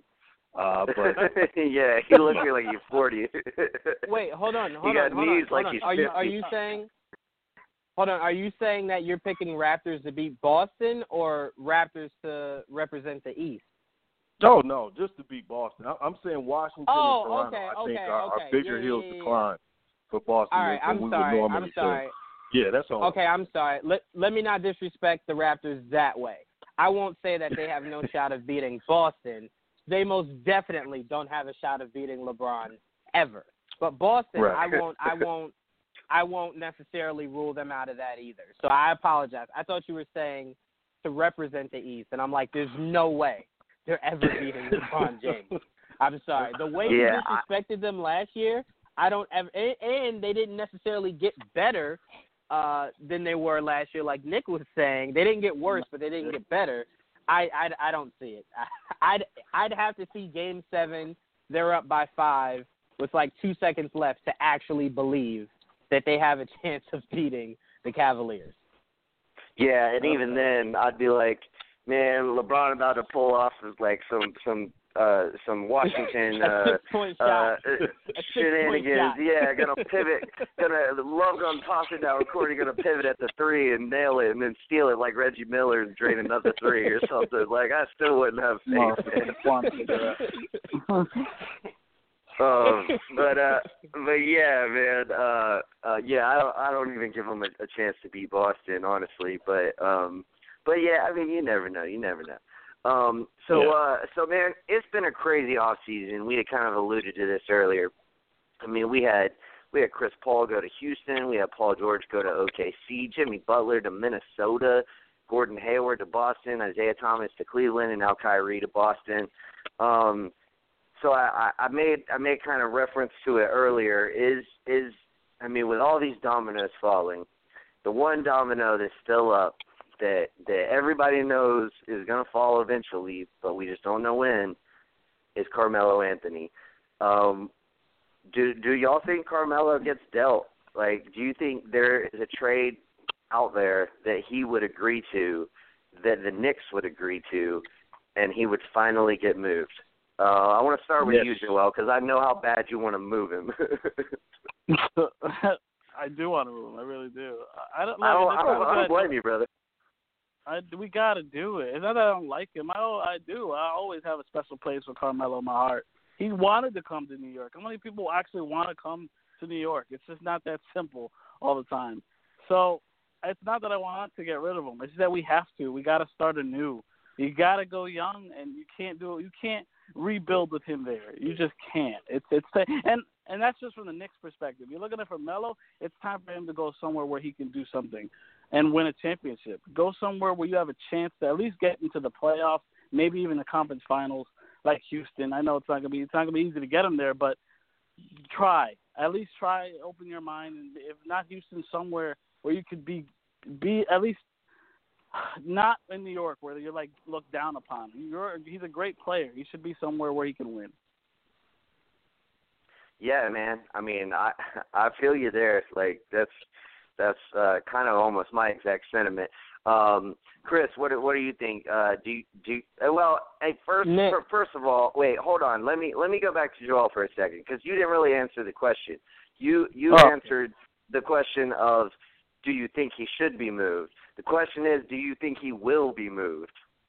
Eventually. I don't think he's going to be moved until at the very least the trade deadline at this point, unless they surprise me and he gets traded soon, you know. But I think Nick. Go ahead. Yeah. Jamal. Oh no! I'm sorry. I just want to say Chris had to go. Oh, okay. Gotcha. No worries. Man, I feel you. On that. So Jawan, what are your thoughts, man? I'll say this. Being an actual realist, Melo does kind of have to go. I desperately don't want him to actually go. I mean, kind of like Joel said, I mean, him and Amari Stoudemire are like the only people that wanted to come to the Knicks. And it was like a gray area before then and a gray area since then.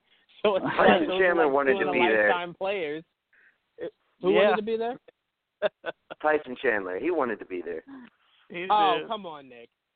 So did Tim Hardaway. Yes, he did though. Hey man, Tim Tyson Chandler made an All-Star game. No, Tyson Chandler. Tyson Chandler made an All-Star game there in New York. Like so you know, like don't man, Tyson Chandler, good player, was a good player. That is true. Prime Tyson was solid. Yeah, absolutely. I'll give you that. I will say this though. I'll answer your first question. I don't think he'll be dealt before the start of the season. I do think he'll be dealt before the end of the season, but I don't think he'll be dealt before the season actually starts. I will say this, though. If I'm Melo, I don't know why he's so desperate to go play in Houston outside of wanting to play with Chris Paul. And I keep hearing people saying, like, it's a good thing, go to Houston, go to Houston. If you go to Houston, they're still not beating the Warriors. You're never going to the finals. So I don't see how going to Houston puts him in a position to go to the finals. The only place Melo could go that he would have a bona fide lock to go to the finals is Cleveland. I don't know why he's fighting that aspect unless he just wants to go play with Chris Paul. I really don't get it. But, you know, if you're looking at it from the Knicks' point of view, I think you get more dealing with the Rockets than you do Cleveland. Because I don't want Kevin Love, so I don't know what else. Here's the thing, though, you don't want Ryan Anderson either. So, I mean, I completely understand that. But the Houston trade was talking about bringing in maybe a third team, so maybe we can get something a little bit from Houston and something from that third team, so we avoid Ryan Anderson. Maybe send him to that other team. So we get something else. Nobody wants that. Yeah, but what's that other team getting? That's the thing. Yeah, right. Right, because I feel like at that point there would have to be some kind of asset that other team is getting, which kind of negates what New York would be getting. Right. But you know. I mean, like I said, it's such a tricky situation. It's very tricky. That's why I'm saying I don't think he'll be dealt before the start of the season. Because if he were going to be traded, I honestly think he'd already be traded by now. I think New York just doesn't see what they get back that compensates for giving him up. Because the way they're looking at it is, it doesn't, like, I don't think he's going to be a detriment to the locker room or necessarily to the team if he stays the first half of the season. So they're looking at it like, all right, if he stays, if he plays really well, they still see that he can be that high-caliber player. The Knicks are doing well. Like, he's not a disruption in the locker room or with the organization. It keeps his stock high. You know, the stock that Phil tried to bury in the ground. It keeps his stock high, so come All-Star break, you can, actually work out a reasonable deal to where you're properly compensated. So I think that's the only reason why it hasn't happened yet. But it will happen, and it's going to be a very sad day for me. But like I said, I don't think Houston is the place he should want to go if he's thinking about winning a championship, because it's just not going to happen there. Yeah. No, I feel you there. Man, go ahead, man. Look, Carmelo has the one thing, the nuclear option, the option that Kyrie pulled out, where he decided, I'm going to make this ugly, so you're going to have to trade me. So the whole wedding thing and everything else, all the stuff on the internet, that was to make it ugly, so Cleveland had to move him. And that's what Carmelo has to do. If he plays the good soldier, then he's depending on that organization to do right by him. Now, if he makes that mistake again, I don't know what to say about the brother, because at this point, he should know better. That organization will not do right by you, and that's why they're holding him now. But, yeah, he's going to have to make it ugly, and then they're going to move him. And I disagree about the the Houston thing. I think the Houston thing will go well. Melo, Chris Paul, and Harden, I think you got a solid lineup of pieces that can really activate and give Golden State a tough series. I don't think they'll win, but I think we could see some classic basketball in a possible 5, maybe possibly 6-game series, which would be really good. Because this is the Kevin Garnett situation all over again. People have forgotten how good Carmelo actually is because he's been playing around really, really bad players. And when you put him around good players, similar to the Olympics, people start to remember how good Carmelo is. So I think if you see him in Houston, I think that competition with the Olympics, though, man. Well, it's not a single competition. It's what he can do, where you can put him, what he's capable of doing. So it wasn't a thing of, it's easy to score. It was a thing of, damn, this dude is really, really talented. 3 to 4, doing everything. High post, low post, and going out to 3. And you add that to Chris Paul and James Harden, you got problems, man. Of course, they're not going to stop anybody, but they're going to score. I do want to say this. You landing Melo to bring him to Houston then makes your three best players. You have now three of your best players. None of them play defense well. That's one. Yep. Two, all three are ball dominant. That's two. Three, there's definitely going to be tension between Harden and Paul because Harden kind of needs the ball to be effective, and he's always used to bringing it up court. That's going to be Chris Paul's dominant role now. So you're going to tell Harden he has to get on the wing. Wants. We saw them wear Harden down by bringing it up every time, initiating offense and creating offense. He was the one who instigated the Chris Paul talk. Like he was the one who hit up Chris Paul and was like, "Bro, like the come here." usage rate wore him down the past 2 years, as we saw in those game sevens. Like, yeah, he needs this. And like I said, man, this is Kevin Garnett all over again. The sports writers and all these people who talked about Garnett all those years. We went to Boston with competent players, and we saw a different Garnett. I think we're going to see the same thing with Carmelo when you see him with good players. So let me ask you this. Langston Galloway walking through that door. This is my only argument. So let me ask you this. They get Melo, right? And they don't have to really gut that team that much. So they get Melo. They keep a good portion of what they have now. Does that team make it 7 games, beat Golden State or the Spurs? Man, to beat Golden State, I'm looking at injury. Other than that, I can't say anybody. All right, so all I'm saying, that's the closest. He's real. You're real, man. Thank you. Because all I was saying was, if you're Melo and your mindset is to go to Houston to win a championship, you shouldn't want to go to the hardest conference ever. Right. And have to play against these juggernauts. If your idea, but look, this goes back to your Toronto point. If you got basketball self-awareness, in your mind, you can beat them. Why? Because you're a basketball player and you think you can beat anybody. Agree. You see what I'm saying? Absolutely So agree. it should make sense I absolutely to him. agree. And to be in the Western think, Conference Final and go down to Golden State, there's no shame in that, bro. No but shame time in out. that. No, time out. But that's what I'm saying. I don't even give them a shoe-in to get to that point. I'm sorry. I still give the edge to a Greg Popovich anytime Greg Popovich is coaching a team. I give him that edge. Tim Duncan ain't now, on that team no more, man. We gotta stop with the Popovich magician stuff, man. Like, I agree. They got Kawhi, but let me say this. Let me say this though. Well, I'm just. All right, Juwan, you go ahead and finish, and then let me jump in because I got some thoughts about this whole situation. Oh boy. All right. All I was gonna say was I'd still give the edge to Greg Popovich over that Houston team, even with Melo. But if your end game is still agreeing that they can't beat the Warriors, I know Melo isn't thinking, oh, I'm coming here and we're gonna lose to the Warriors. At least we got here. I'm just saying, if your mindset is to be a lock-in, a shoe-in for the finals, it is a better chance from the East than it would ever be from the West because I just don't see them beating Golden State. Yeah, but would LeBron give you the guarantee of him staying, though? Will he break that silence? You see what I mean? Yeah, but here's I'm not going there trusting LeBron. Yeah, but here's the thing, man. Like, even if, let's say you go to Cleveland, let's say you get a trade, they make a trade, maybe they send Love somewhere else, and somebody else sends you some picks and what have you if you're in New York. So Melo goes to Cleveland, LeBron leaves, then you just demand another trade. Like, you just like, all right, well, I don't want to play in Cleveland anymore, and obviously we're not going to win because LeBron left. Yeah. So now you trade me. So, like, I agree with Juwan there. Like, the best place for you to be is with LeBron James. LeBron James made like 7 straight finals. Yeah. Go ahead, man. He's married to Lala.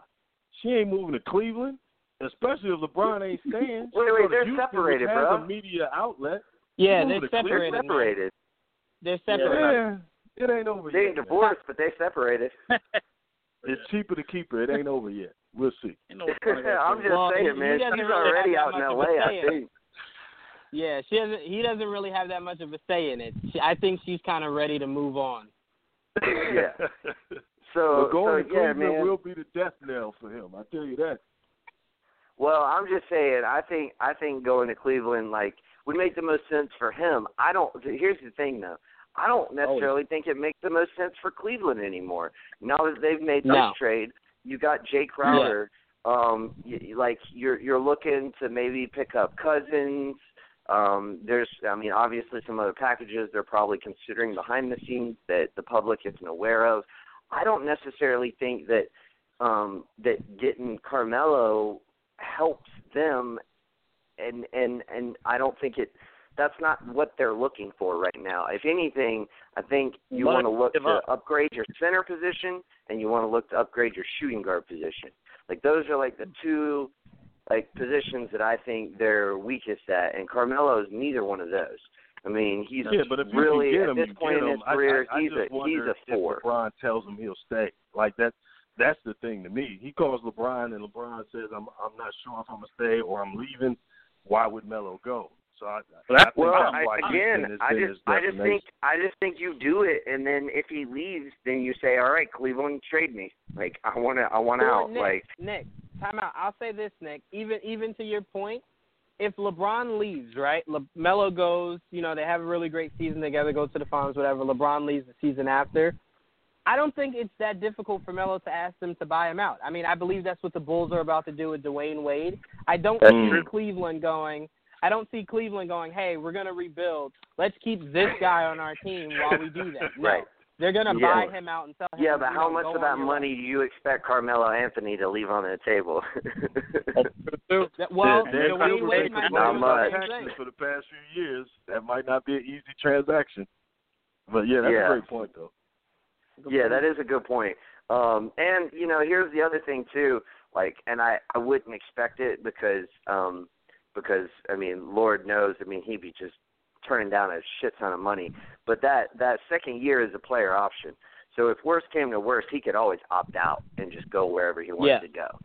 I don't think he would, because he'd be turning down like $26 million, $27 million, I think. And you ain't going to make that back on the open market. So, I don't think he's going to do that. But so Melo would go away from the mistakes he's always made, where he opted in, everybody else kept their options open. He was the guy who had no options. Take the money. Yes, Melo has exactly. shown that He's the always money done it. is the only reason he is motivated. It is not for winning. It is only for money. So I honestly, I don't know the brothers. I can't go there. Hold on. Time out. He's made some bad choices. Time out. This is a guy who said, "I'm staying in New York because I want to win." That's bullshit, Melo. You stayed for the money. There's no need to lie about that. Hey, man, if he wanted to win, he'd have gone to Chicago. Incompetent Phil to ruin the franchise. Phil says, "Hey, you resign, we'll rebuild around you, and we're going to be contenders." And what does Phil do? Sign Joakim Noah and these other things. Yeah, that's my point. But that's my point. So my thing is, Melo didn't even make him construct a good team before he was like, "Yeah, let me just sign this." He could have tried to do like a 1 or 2 year deal. Everybody gave him the benefit of the doubt. Mistakenly, but everybody gave him the benefit of the doubt. Yeah, I don't think Melo will trust an organization again. I don't think that'll happen again. Well, definitely not one led by Phil, but yeah. Yeah, no doubt. All right, well, here's my thing. All right, I don't think a deal is going to happen. I really don't, because here's the thing. Melo needs to get off his tunnel vision. I mean, and his camp, his people need to tell him, like, bro, open up your options. Like, say, all right, go sit down with New York and say, all right, here's your options. Houston's obviously not working out. I'll go to San Antonio. I'll waive my no trade clause if you can get me over to San Antonio. Could you imagine, like, if you plugged in Melo for LaMarcus Aldridge? Like, LaMarcus Aldridge ain't been doing shit on that team. Nick, listen, I know you're a Hawks fan and you don't care about the city of New York, but I do not fucking want LaMarcus Aldridge. No. Juwan. Here's the thing, though. LaMarcus Aldridge is on an expiring contract, right? So it's better than taking on Ryan Anderson, who's got 3 years left on his deal. That's my point. And then you could say, hold on. You could say, all right, we'll take LaMarcus Aldridge, we want a first-round pick, and we want you to go ahead and pick it for us, San Antonio, since you're so good at drafting. No, I'm just clowning. But no, we want a first-round pick. It ain't going to be great. It's going to be like 28, 29, whatever. But it'll be a first-round pick, so we want that. And then, we want Deontay Murray and maybe one other player who you think might be developable. Yeah, there you go, Kyle Anderson. He's on an expiring deal. They probably don't want to pay him next year because, you just saw what they did with Jonathan Simmons. They wouldn't pay him $10 million a year. So he ended up in Orlando. Well, I think there's a deal that could be worked out with San Antonio, and I think San Antonio, they obviously don't want LaMarcus Aldridge. So, if you're Melo, just open up your options a little bit. Say, I'll go to San Antonio. Maybe you say I'll go to Washington. Just give the Knicks organization a little more flexibility because Houston is not going to work. They don't want Ryan Anderson. No one wants Ryan Anderson. And Ryan Anderson is the only person that makes the money work. And, they're not going to give up Eric Gordon and Trevor Ariza because if they do that, then they have no depth. So, I don't know. I don't see Melo doing that. But if he does, I think a deal will get done. But he's got to his camp has got to talk to him and be like, yo, you need to give them more options than Houston. You need to give them 5 teams, maybe even Minnesota. Minnesota could use him. There's plenty of teams out there who could use Melo. Who could? Minnesota's at least got OKC's first round pick next year that they could send them. They got that in the Ricky Rubio trade. Maybe that, and I don't know, some kind of package around that. But yeah, there's just Melo can't. He's got this tunnel vision problem, man. He had the same thing last year. He said either the Clippers or the Cavs, neither of which had any draft picks that they could move. And then now this year he's saying just Houston. Well, Houston already dealt their 2018 pick to get Chris Paul. They don't have another pick they can convey until 2020. And the only assets that they have that they would want to move is Ryan Anderson, which nobody wants. I don't know who is in Melo's camp and who's talking to him, but they got to tell him, bro, this ain't gonna work. You need to open up your options if you really want to get out of New York. Like I said, you got to muddy the process, make it ugly. That's how you get out. Well, and I'm not even saying that though. I'm just saying you can't be so tunnel vision. You can't be so fixed on one option. Guy. You got to put on the black hat and be the bad guy. You got to ruin things around the I just don't see it that way. They don't want you around. Yeah, I just don't see it that way. I just think by saying I'll only go to Houston, that's how you don't get a deal done. I don't think it doesn't matter how much of an asshole you are if you're only giving the Knicks a bad decision, a bad choice. Why would they make that choice? They're going to call your bluff and make you wait it out. Just go ahead and give them a couple other options. Who doesn't? Why would you not want to go play for San Antonio? And poison the relationship going forward with Porzingis. They got to start thinking towards the future. The thing is, if you're the Knicks, you can't get screwed again because of Melo. You got screwed getting him in. There's no way in hell you're getting screwed getting him out. So if I'm the Knicks, I don't give a damn if you are literally avoiding coming to games because you want to go somewhere else. I'm not trading you. I'm just going to find you. Until you do what Nick said. I'm not trading you until you do what Nick said and you open your options. If you don't open your options, you know who you'll be a part of next year? The fucking Knicks. You know who you'll be a part of the year after? The fucking Knicks. I don't care. And you know who's going to be whispering in Porzingis' ear? You see what I mean? Teams got to think about their franchise going forward. And look, the LaMarcus thing falls apart because the Knicks will become too good because they need to rebuild. And then I got questions about LaMarcus because we all know he can't handle the shouting of Popovich. I don't know if he can handle the bright lights of New York. That's a whole other thing. I think put him in a small city. That's just to get an expiring contract. That's all that is. No, yeah. I agree. I just think he might make you too good because you want to be really, really bad and rebuild. I have no idea why they gave Tim But Hardaway here's another money. thing. Like, okay, let's say you. What about maybe you say, okay, we don't want LaMarcus Aldridge, but I'm sure there's some team out there that would want an expiring contract of a player that is at least a starting caliber player.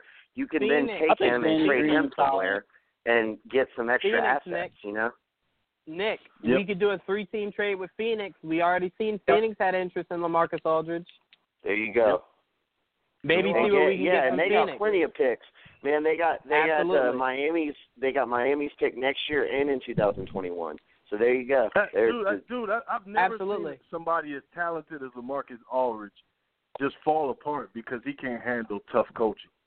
Like he can't handle being coached in a, you know what I mean, in a tough way like Pop does. And he should have stayed in Portland, man. That is crazy. I mean, I also wanted to speak to the point you made. About Melo possibly poisoning Porzingis. At the end of the day, as much as Porzingis says he loves Melo and Melo's like a brother and he's watching this whole situation closely, when the Knicks back that bank truck up to Porzingis, that's really going to put things into proper perspective for him. So, I mean, a lot of these players speak on how much – anywhere for him. That's anywhere. It doesn't matter. But, I mean, you can get more from the Knicks, though. You can get more from the Knicks. And we've seen people turn that down to go somewhere that they wanted to go to. Absolutely. Like I said, it's not a good thing for an organization to have an old guy talking to a young guy about the business and the organization and putting him on the defensive. Him skipping that. Yeah, but I think you're missing one key component, though. You're missing one key component, and that's that Kristaps Porzingis, not even Phil, Kristaps Porzingis likes living in New York, and that's the same reason that Melo has been so like, oh well, I don't know, like it's got to be a perfect situation if I'm gonna move. Like Porzingis, like he loves living in New York. He would not want to live anywhere else if it were up to him. So you can't. And I mean, honestly, that all sounds good till you see that moving van going to Miami. That's all I'm saying. That's all I'm saying. Yeah, that's true. That's true. But hey, Miami ain't got no picks for like what the next 5 years, man. Yeah, Los Angeles nice too. I mean, that's all I'm saying. Say this. Right? I will It's a dangerous say this. game to play, man. I don't want that guy talking to my young star. That's all I'm saying. I will say this. It would make a lot of New York Knicks fans like me and Joel nervous when Porzingis hits free agency and we hear that he's sitting down with a Boston or he's sitting down with a Miami. Well, it'll but really the thing make us is, nervous. Yeah, but the thing is, he's a restricted free agent. You're gonna New York's gonna offer him a max deal, and he's not gonna turn it down. Absolutely. So you got him for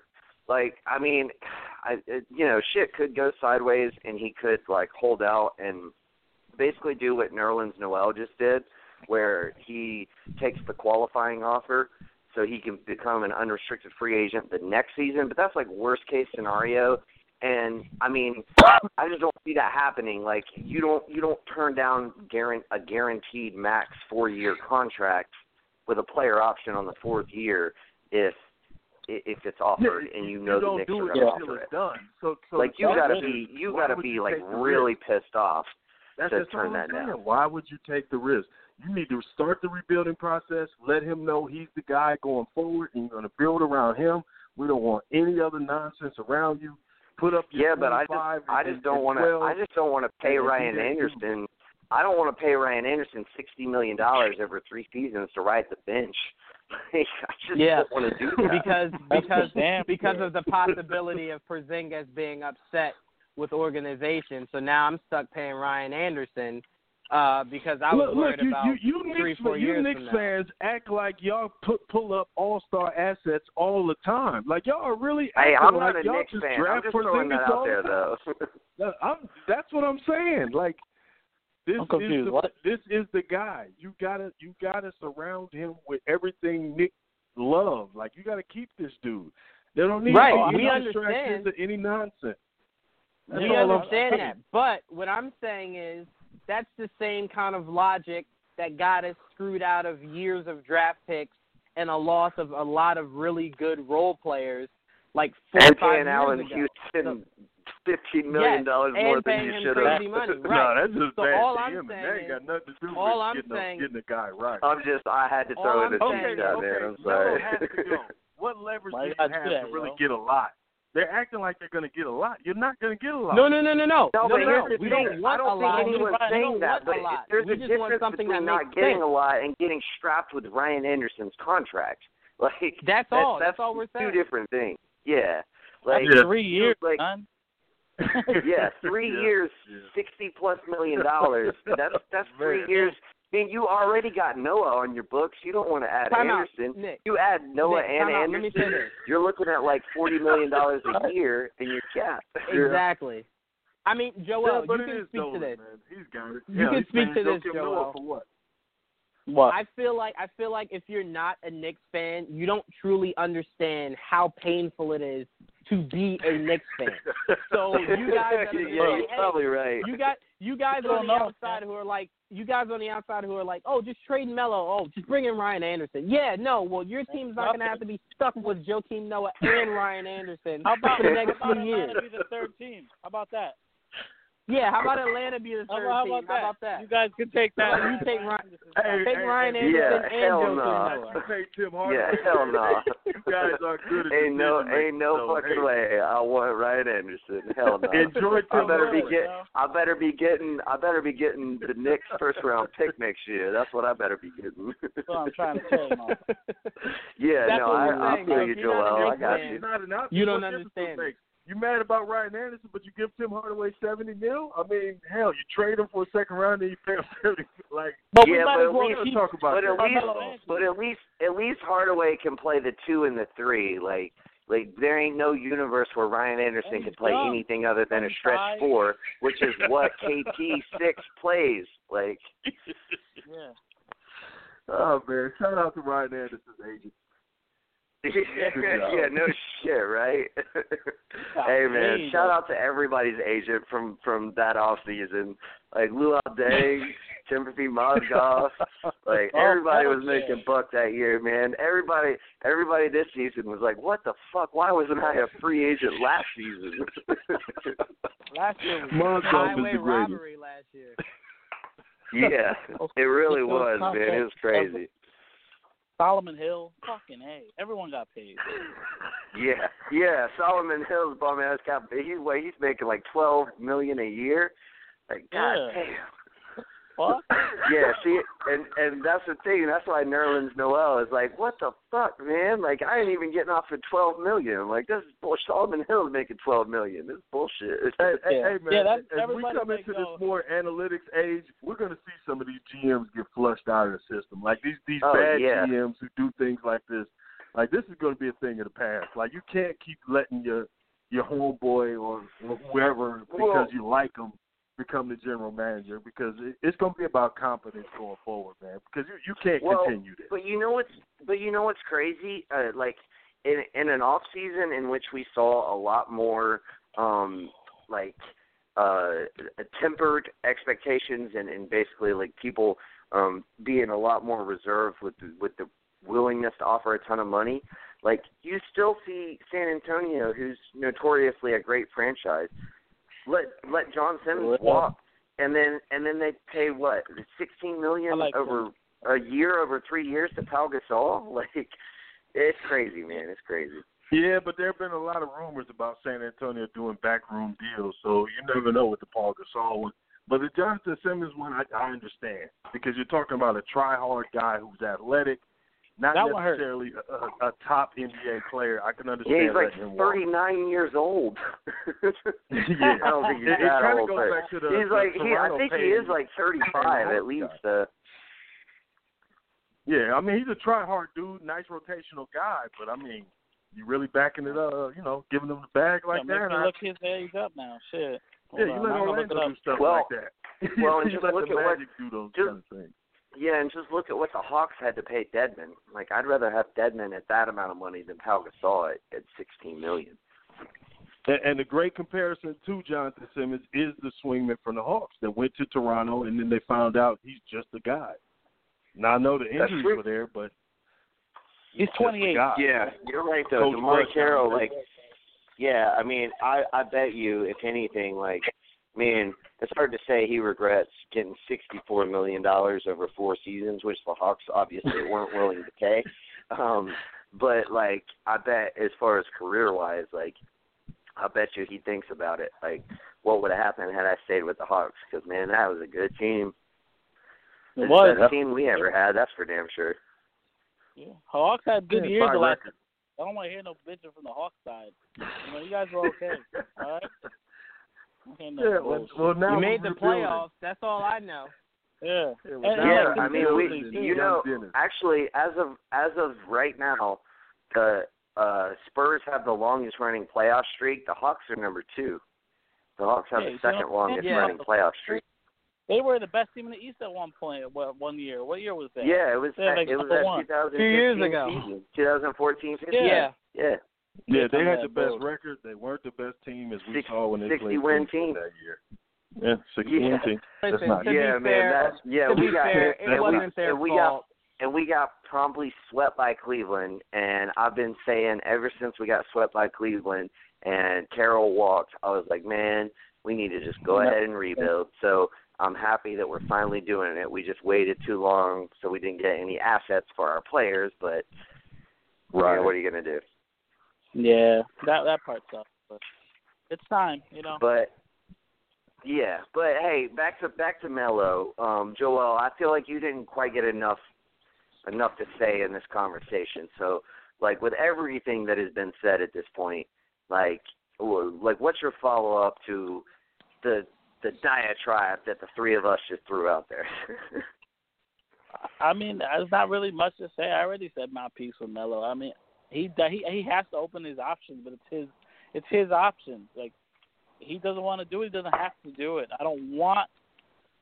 He handcuffed us. It's our fault for giving him that contract. We gave him the contract with no trade clause. He gets to choose where he gets to go.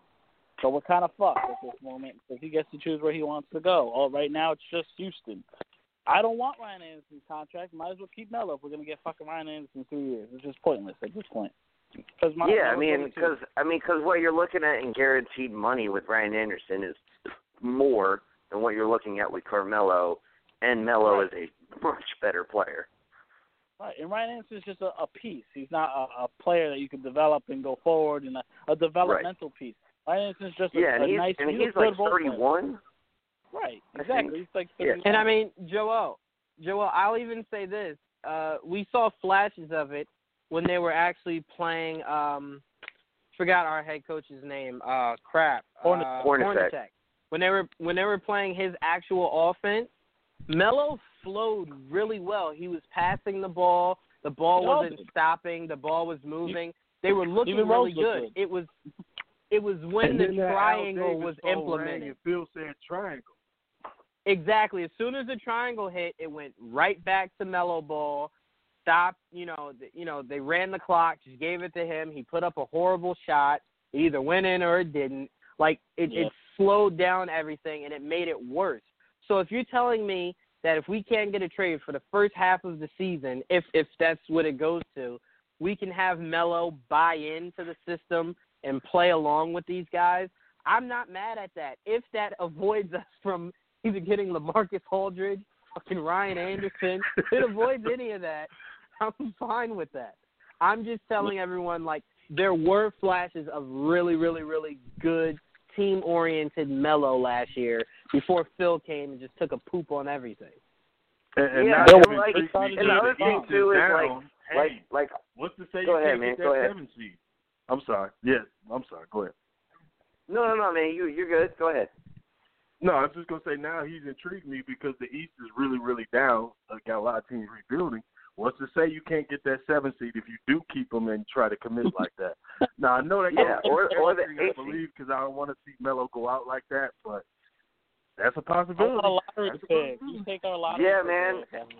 Yeah, it does take the lottery pick away, and like man. that's. I think but here's the thing. I don't think he keeps it at Ryan Anderson. I think he'll up the ante. Well, I think you have to, but the thing is, like, looking at it from Houston's side is, man, like, I don't want to give up. Like, I can't give up Trevor Ariza or Eric Gordon. Like, I can't give up either one of those guys. and nobody else makes the money work. Well, that's Nick, what I'm I'll saying. say Like this. that's why I'm saying say I this, don't Nick. think the Houston deal is going to happen. I just don't think it's going to happen. The only way we would ever get Eric Gordon would mean we'd have to package Melo and Courtney Lee. Because I don't want Hardaway, Gordon, and Courtney Lee. That's way too true. much money. That's true. But here's what I'm saying. Okay, let me rephrase that. You could find a third team to send Eric Gordon to because he's on a reasonable enough contract to where, but they would have to give that don't up want to get rid of him. to make. Yeah, they would have to give up. I think Ariza is on a super $7.5 million contract. Eric Gordon's on 12. So with those two contracts combined, plus one of those, one or two of those non-guaranteed contracts that they acquired in the offseason, that are next to nothing. Houston has $1 million. That would allow them the money to take on Melo's contract. But I just don't see Houston giving that. They would be stupid to give that up because, I mean, if you give up Eric Gordon and Trevor Ariza is your starting small forward. So if you don't want to get Melo and try to have him play small forward. If you acquire Melo, you want him to be your 4. You really want him to be your 4. Especially as good as Trevor Ariza is at playing defense, I just don't want to give him up. Yeah, I understand. I don't blame him. I wouldn't blame you for not doing it. Yeah, and that's the thing. I don't think the Houston deal is going to happen. I just don't see a way in which Nick, let me ask you this. Yeah. Let me ask you this. As open as they were to get Chris Paul, meaning they had to get rid of Lou Williams, who was a really good piece for them last year, do you think there's that what's the word? Stuck attached on Eric Gordon if they were attached, thank you. Attached to Eric Gordon if they were that open to letting go of Lou Williams, if that meant they got a player back like Melo? I don't think they're that attached to Eric Gordon, but I do think they're that attached to Trevor Ariza. Trevor Ariza means so much to that team. Trevor Ariza. We drafted Trevor Ariza. Dude, Trevor Ariza, I always said when the Lakers traded him to get Ron Artest, I always said that was not, you shouldn't have done that. Long term, it made so much more sense to me to keep Trevor Ariza. Trevor Ariza is he's just such a great player. He's you know who he reminds me of? Tayshaun Prince. That's who he reminds me of. Just a really solid player. Just a guy that you definitely want on your team. And he's and a little bit of Jay Crowder is like that too. Right. Yeah. I don't think this is an attachment issue. I think this is a leverage issue where Daryl Morey knows he has all the leverage. So he's trying to squeeze it. I don't think that's just what we're looking at. They think they got leverage. Well, what they don't know is New York is crazy enough to just hold them. So you don't have that much leverage. Yeah. New York's crazy enough just to hold Melo. So it's not a point where Cleveland was at. It's not a point to where Cleveland was at. They're desperate enough to just hold. Dude, leverage is a dangerous game. We saw Danny Ainge overplay his hand a few times where deals should have been done, but he was trying to, but it worked out in the end. It super worked out in the end. Yeah. So there's that. I'm just saying, if you're New York, you saw what happened when you had to do that deal with Denver, and they completely took advantage of you. So if you're New York, you're trying to be smarter, not dumber.